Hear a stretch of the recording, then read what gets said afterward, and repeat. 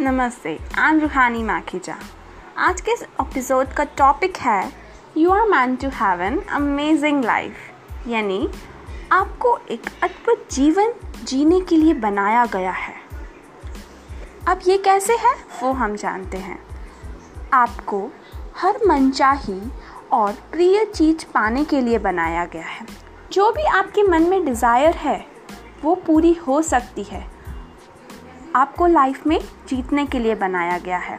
This is what we call you are meant to have an amazing life. You are not born to struggle because this is an amazing life. एक supreme power जो universe में फैली हुई है, you are a part of this power. आप उस power का एक हिस्सा हैं। आपको लाइफ जितनी आसान लगती है, एक्चुअली लाइफ उससे भी ज़्यादा ईजी है। जब आप यह समझ लेंगे कि आपके अंदर मैजिकल पावर्स छुपी हैं, then you will have an amazing life and a bright future. So in our next episode हम देखते हैं मैजिक ऑफ लाइफ बोलते किसको हैं। See you.